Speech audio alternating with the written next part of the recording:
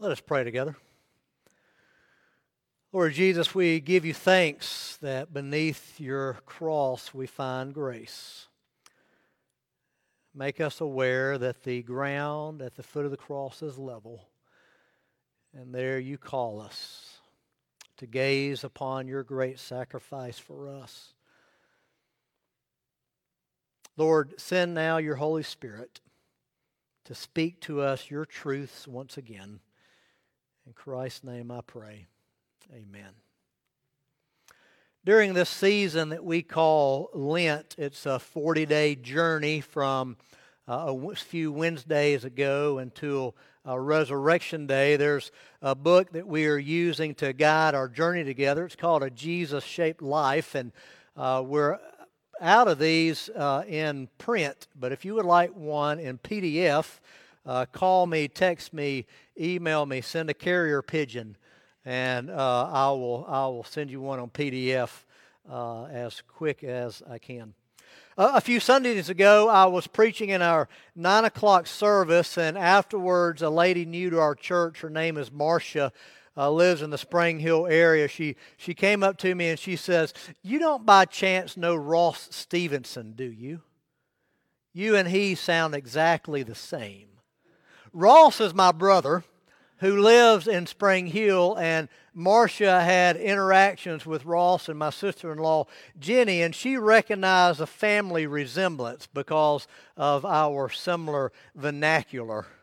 I would say that Ross and I bear a family resemblance most of the time.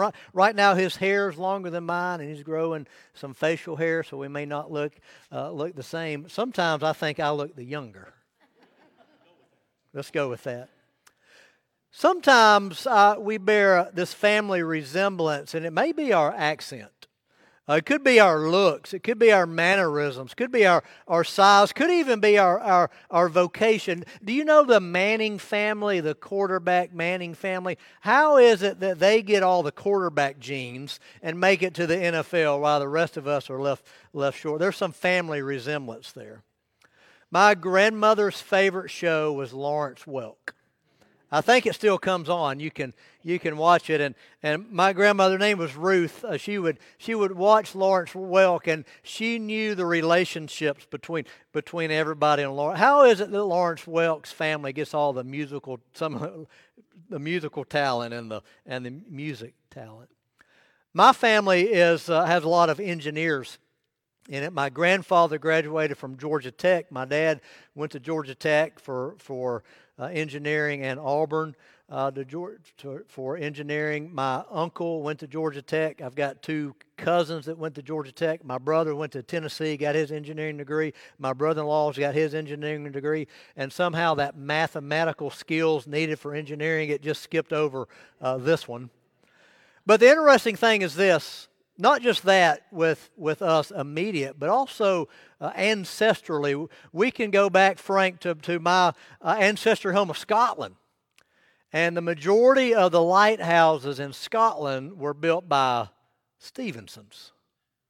Except for one Stevenson, he became a writer, Robert Louis Stevenson.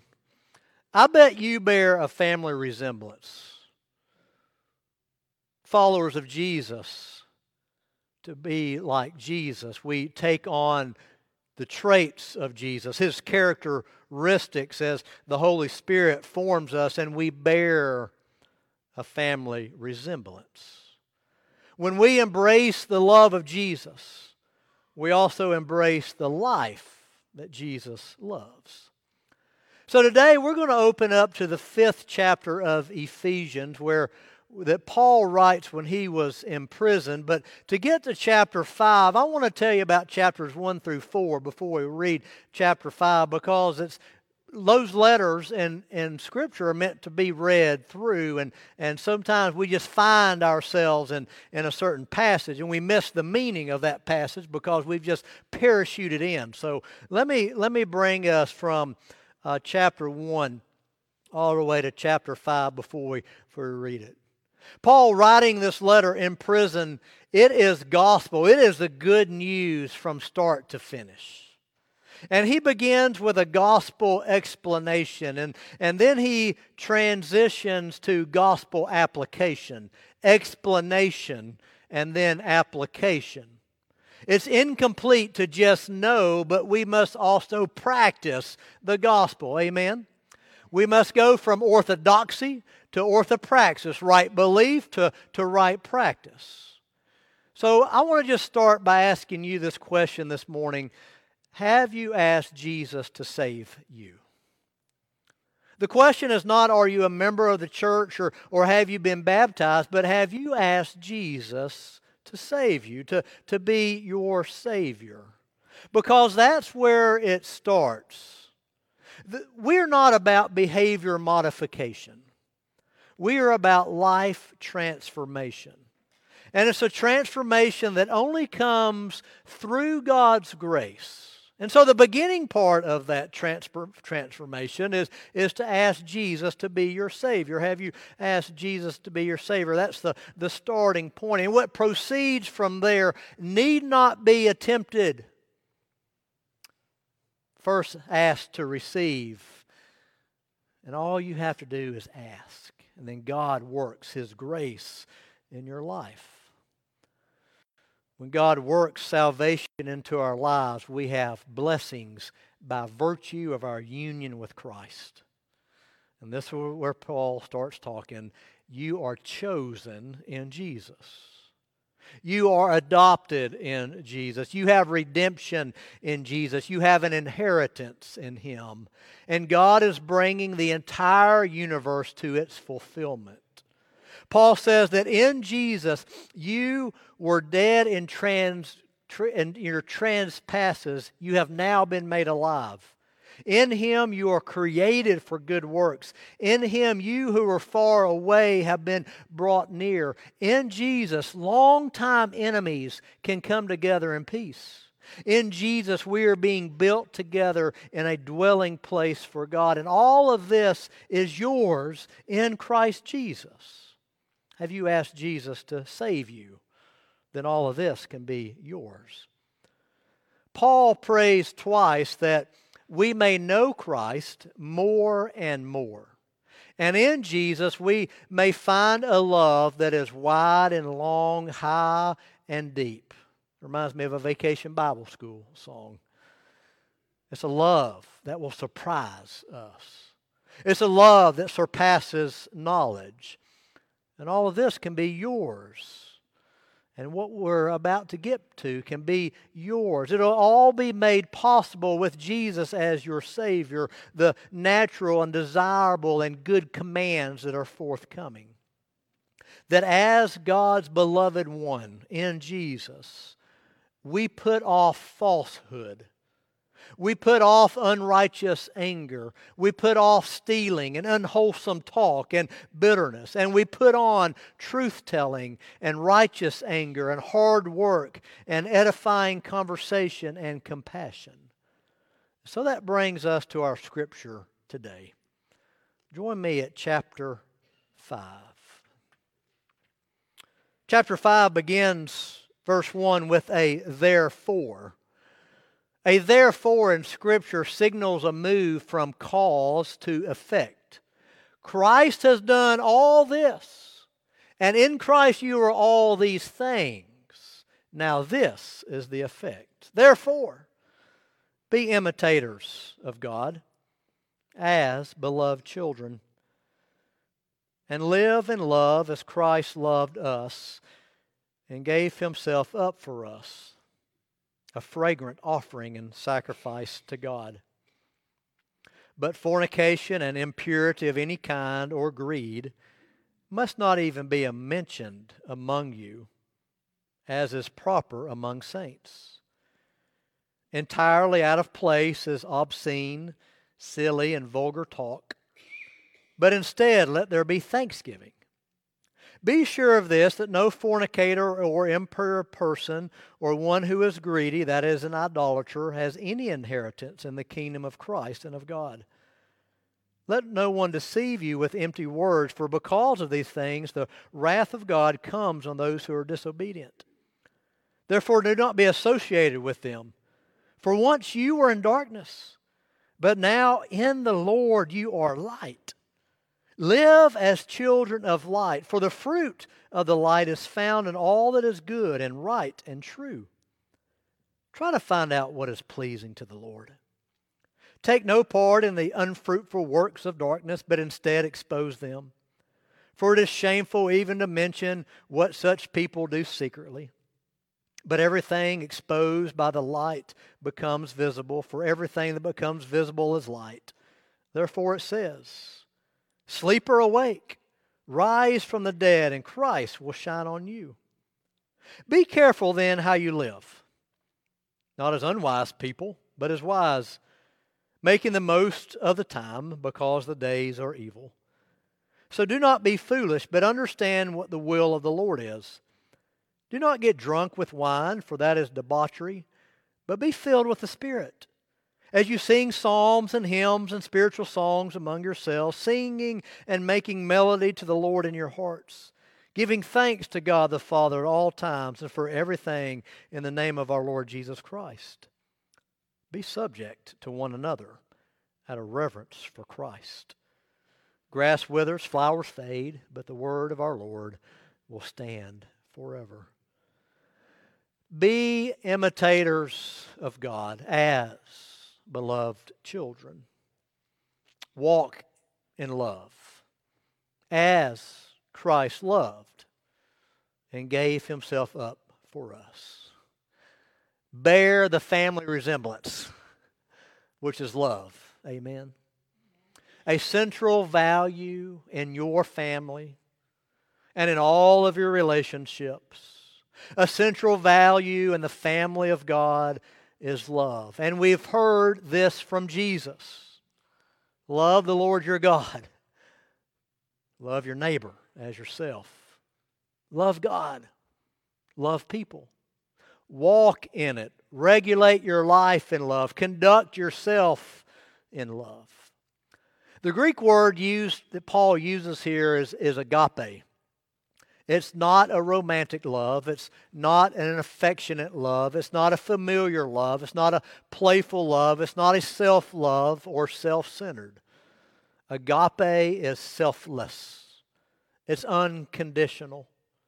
It's boundless compassion. It's extended to everyone without limits, without conditions. It's the same kind of love that God has for the world. A self-giving love. For God so loved the world that he gave. God saw mine and your need, and he met it in giving his Son to atone for our sin. Agape love, God's love for us, is self-sacrificial. And for us, when we think about agape love and being self-sacrificial, we love that person even if we don't like that person. Stepped on my toes, Barbara. Paul writes to a church in Corinth in 1 Corinthians, and there's a whole chapter 13 in 1 Corinthians. Sometimes it's read at weddings. Paul is writing that letter and writes that chapter on love in 1 Corinthians 13 to a church whose relationships were in a mess. It was a church full of jealousy and arguments and finger pointing and blame shifting and boasting and arrogance and drunkenness and sexual sin, gluttony and shameful and indecent worship, and ignoring the needs of the poor Christians in the church. They're having a dispute over spiritual gifts. And whose spiritual gifts is the better spiritual gift. And so Paul gives them a whole chapter on love. The ultimate solution Paul brings into this mess and is a description of godly love. That the more we are filled with love from God, the more we will love others. And this love will resolve our conflicts, each and every one of them. John Wesley was asked there in his day. John Wesley is our theological forefather in Methodism, and he was asked once upon a time, who is a Methodist?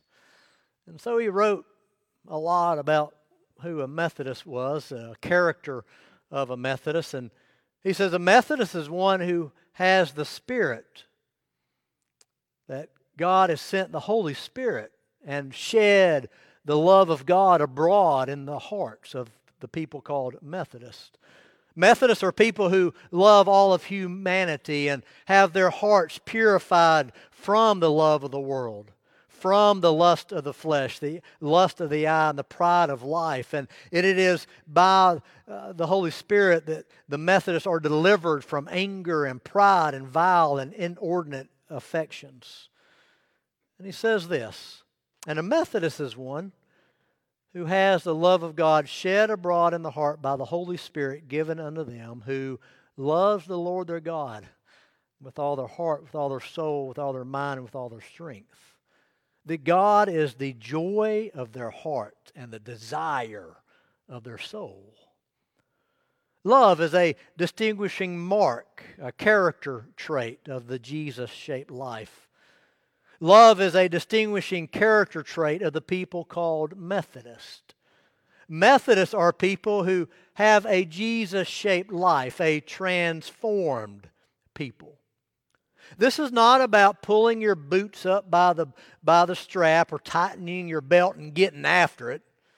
It's about being transformed by the Holy Spirit and inside out holiness. Clay presenting itself to the potter for transformation. Our Lent guide, the author writes this. He said, genuinely loving others with our actions and attitudes will honor God and inoculate us from sin. Genuinely loving others with our actions and attitudes honors God and inoculates us from sin. Love for others is better than 1,000 laws for guiding us in how to live a Jesus-shaped life. If we love others, we don't lie to them, we don't steal from them, we don't attack them, we don't hurt them. The reality is this, that a Jesus-shaped life, it impacts all of your relationships. We're not focused on just avoiding sin, but actually becoming Christ-like in this lifetime by the power of the Holy Spirit, which Jesus sends to us when we put our faith in Him. Therefore, it starts by us asking Jesus to save us.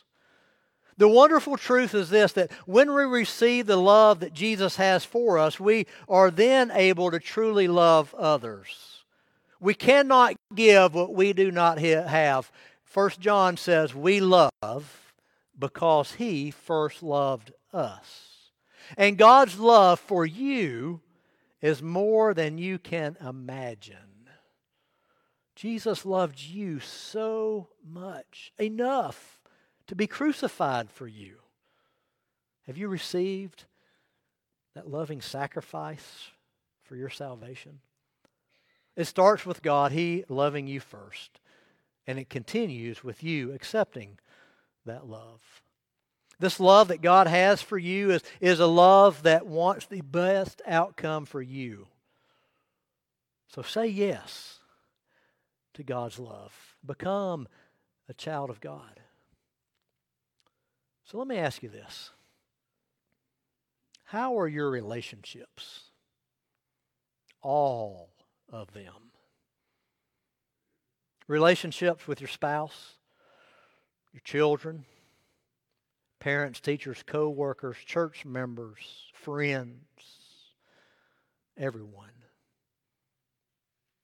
Yesterday, Judy and our daughter Katie and our dog Scout, we drove up to Beersheba to have lunch with those on our Beersheba retreat this weekend, and so we had lunch. We hung out for a little while, and then we went on a hike. We wanted to take Scout on a hike. There at Beersheba Springs, there is a waterfall called Greeter Falls.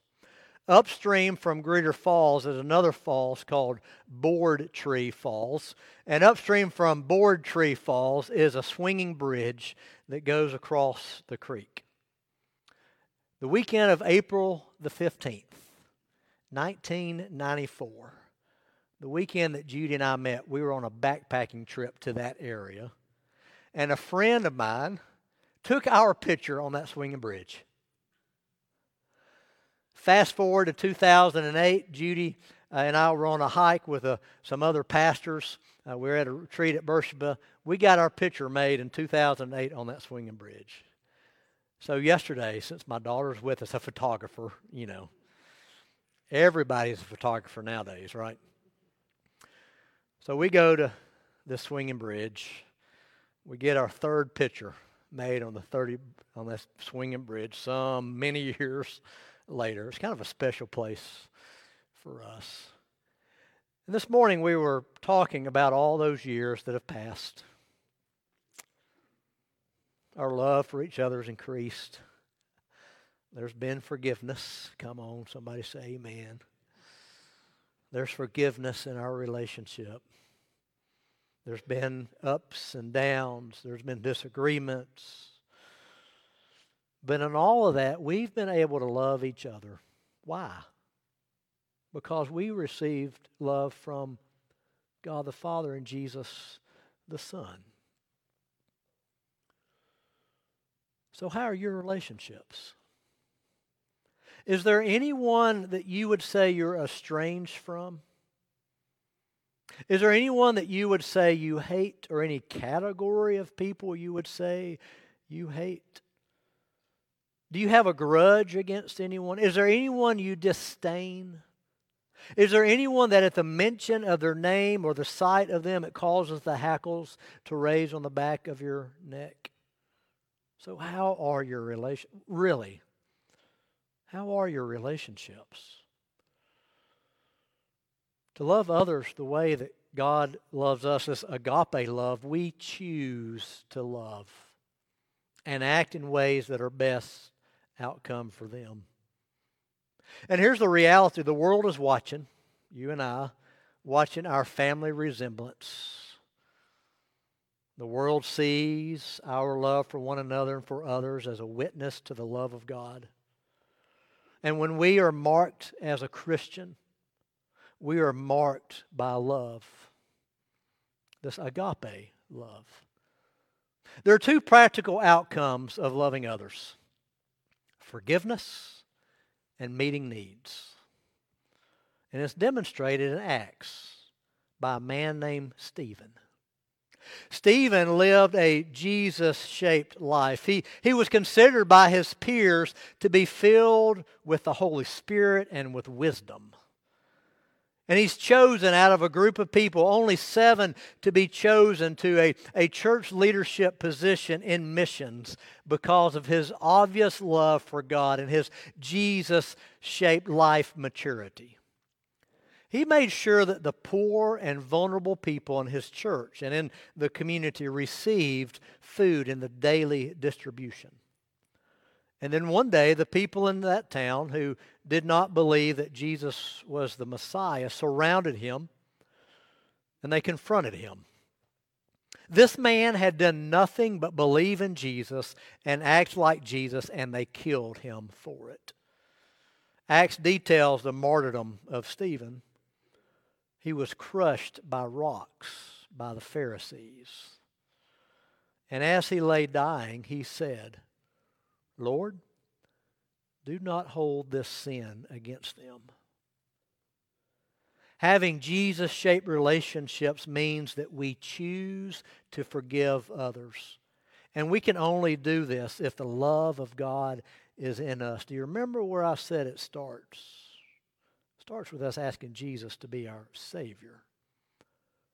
Stephen did what he saw Jesus do.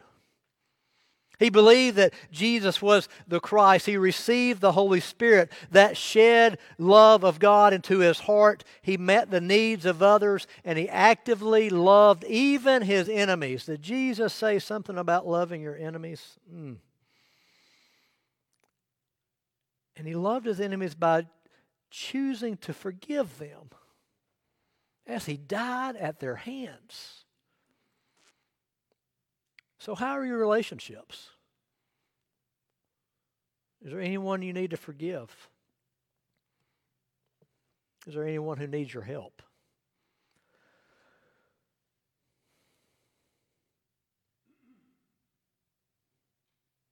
Christians are marked by their character, by His character. We're marked by the character of our Lord, which is love.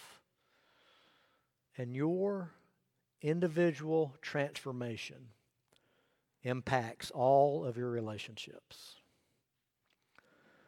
The best thing you can do for this congregation, the best thing you can do for all of your relationships is to work on your Jesus-shaped life, to be transformed with the help of God's grace by the power of the Holy Spirit, this inward, outward transformation of heart and life. And I'll take it even a step further. The best thing you can do for this world, the best thing you can do for this world is to work on your Jesus-shaped life, a transformation from the inside out. And oh, how this world needs transformed people. Amen? Let us pray together.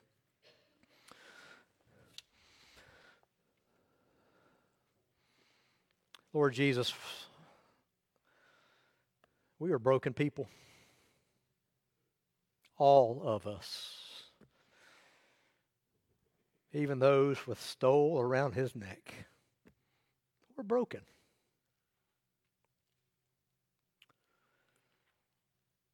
And Lord, you are the solution to our brokenness. You and only you are the solution to the brokenness in the world.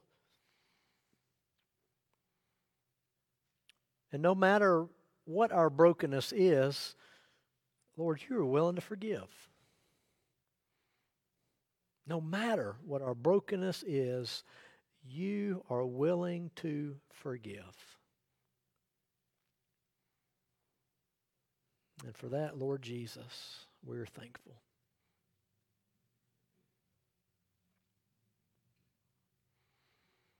Christ our Lord, who forgives us, does invite us to his table. All who earnestly love him and all who love him, who earnestly repent of their sin and seek to live in peace with one another. Our prayer of confession this morning is from the Psalms. You're invited to turn in your Bible to Psalms 139, verses 23 and 24. It's also found in our hymnal on page 855.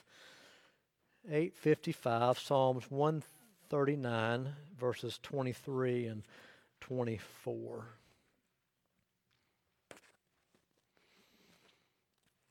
If you're tracking with us in our Lent guide, this is a prayer that we've been praying during the season of Lent.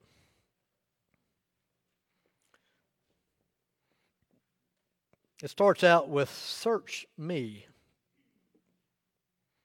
know my, try my, know my, lead me." This is a prayer for you to the Lord. It's not a search those other people or search them, O Lord. It's search me. So using this as our prayer of confession, let's just look at that first line. Search me, O God, and know my heart. Would you just pray that to yourself? Just pray that to the Lord, to yourself. Search me, O God, and know my heart. Really ask. Really say it. Really pray it. Search me, O God, and know my heart.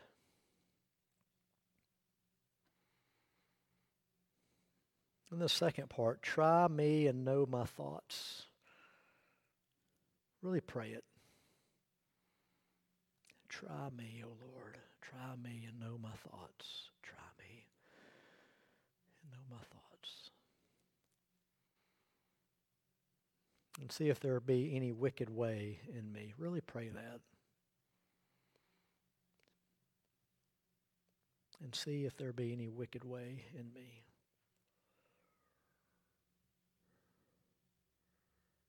And then lead me in the way everlasting. Lead me in the way everlasting.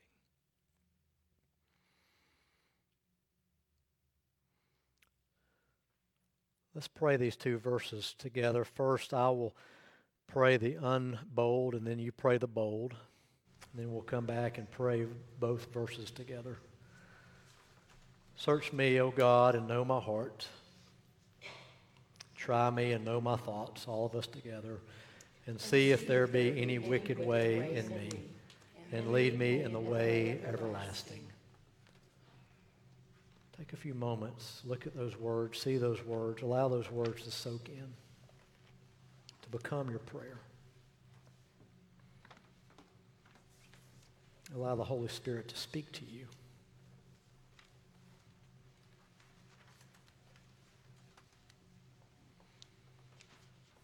Both verses, let's pray together. Search me, O God, and know my heart. Try me and know my thoughts, and see if there be any wicked way in me, and lead me in the way everlasting.